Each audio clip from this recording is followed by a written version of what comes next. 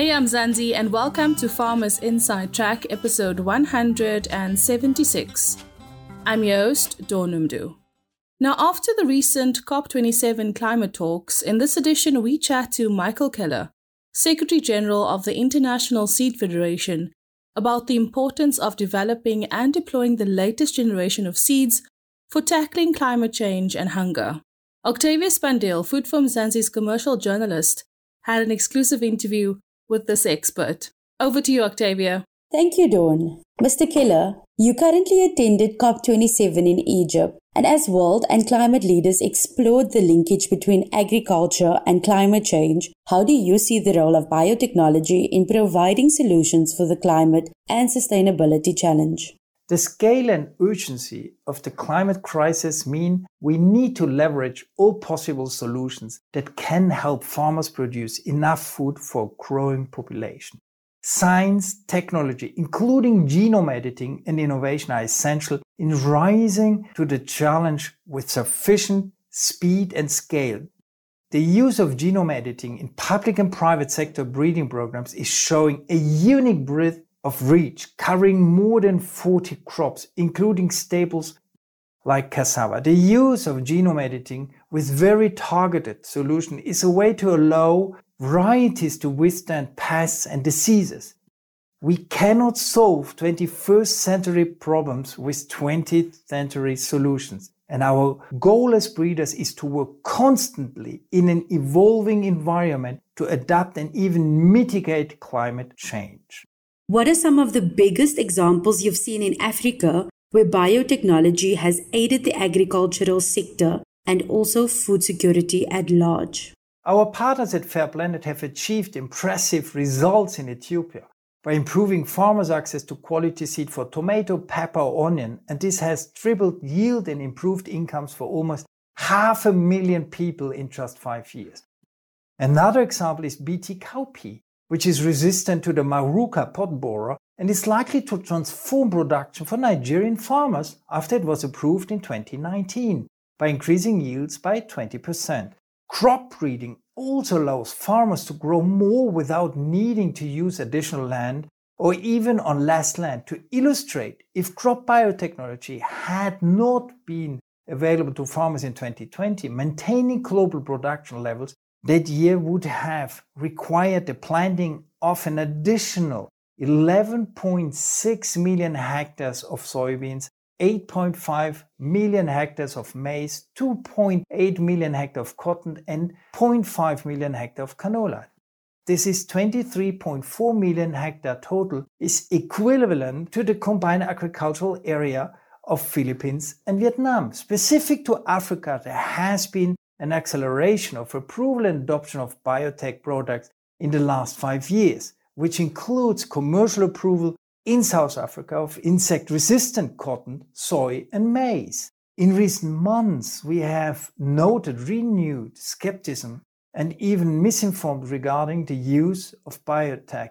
In recent months, we've noted renewed skepticism and even misinformation regarding the use of biotech crops in parts of Africa. What is the impact of this on food security on the continent? The scale and urgency of the climate crisis mean we need to leverage all possible solutions that can help farmers produce enough food for a growing population. Science, technology, including genome editing and innovation, are essential in rising to the challenge with sufficient speed and scale.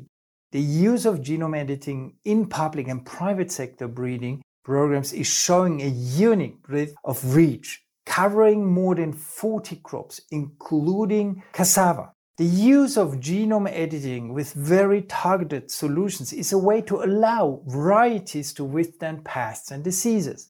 We cannot solve 21st century problems with 20th century solutions, and our goal as breeders is to work constantly in an evolving environment to adapt and even mitigate climate change.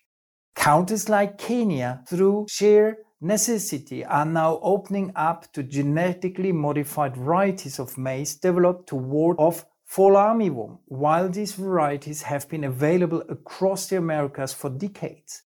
We must equip more farmers to be able to make full use of the best available tools. What are we seeing more? Progress among countries that put in place GMO and genome editing policies to allow cultivation. The story on genome editing is also moving positively. Countries are taking an innovation-friendly approach. Nigeria and Kenya are excluding certain genome-edited plant-breeding innovation products from GMO regulation. Similarly, Malawi has prepared a draft guidance for excluding gene-edited plant-breeding innovation products from GMO regulation. One of the specific topics that you will talk about is the access farmers have to quality seeds due to climate change. What does this look like if farmers do not understand the urgency of climate change on crop production? Farmers are most aware of the impact of climate change on crop production, as evidence indicates. But the challenge of access to improved seeds varies according to the context. Today, we need an inclusive approach where the different layers of seed supply are working sustainably, inclusively, and in an integrated manner to empower farmers through secure seed supply and seed choice. Empowering farmers means accepting that there is no one-size-fits-all solution. The situation, needs, and preferences of farmers are extremely varied in terms of size, profitability, and activities in different countries, regions, or even smaller geographic areas. Depending on the local seed supply situation, they can benefit at the same time from either land races or varieties coming from public breeding, community breeding, indigenous seed, or commercial varieties, like for example access to improved ultra-early corn varieties for water-stressed environment in Kenya, allowing farmers to cope better with drought and increase yield. Functioning seed systems are key to enabling seed choice for farmers, which will help greatly in increasing the ability to tackle climate change. Farmers are decision makers in their own right, and that is why seed choice is so essential. Regulatory alignment is also very important as it supports innovation capacities and enables both public and private sectors to collaborate in research and development on a global scale, facilitates seed movement, and reduces the risk of trade disruption. And finally, what is your advice to farmers who want to maximize the nutritional value of the crops they produce, which is threatened by climate change with each harvest?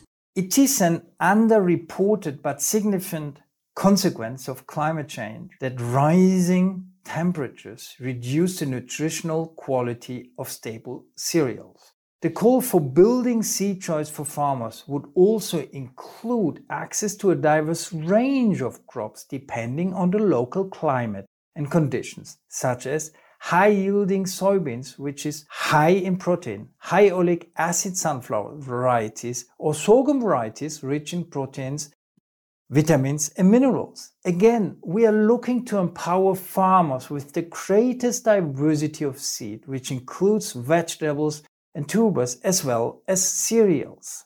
Farmers also need access to the latest information about the impact of climate change in their region to understand how this might change the quality of their produce. Investing in improved crops such as those biofortified with additional nutrients can ensure farmers continue to play their part in delivering healthy and nutritious diets despite more frequent climate extremes. Thanks, Octavia. And absolutely amazing to have you with us here on Farmers Inside Track, Michael Keller, the Secretary General of the International Seed Federation.